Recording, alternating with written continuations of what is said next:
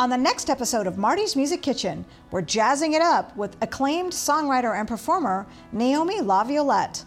We're meeting her high in the lush green hills of the fabulous Campbell Lane Winery.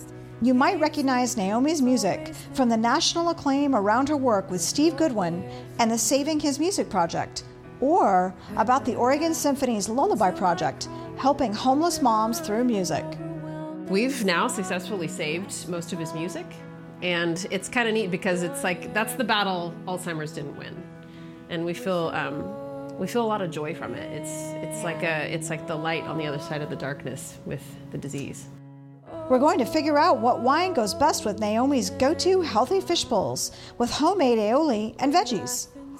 With 3 kids and an extremely busy performing schedule, how does she find the time to work out, stay healthy, and cook?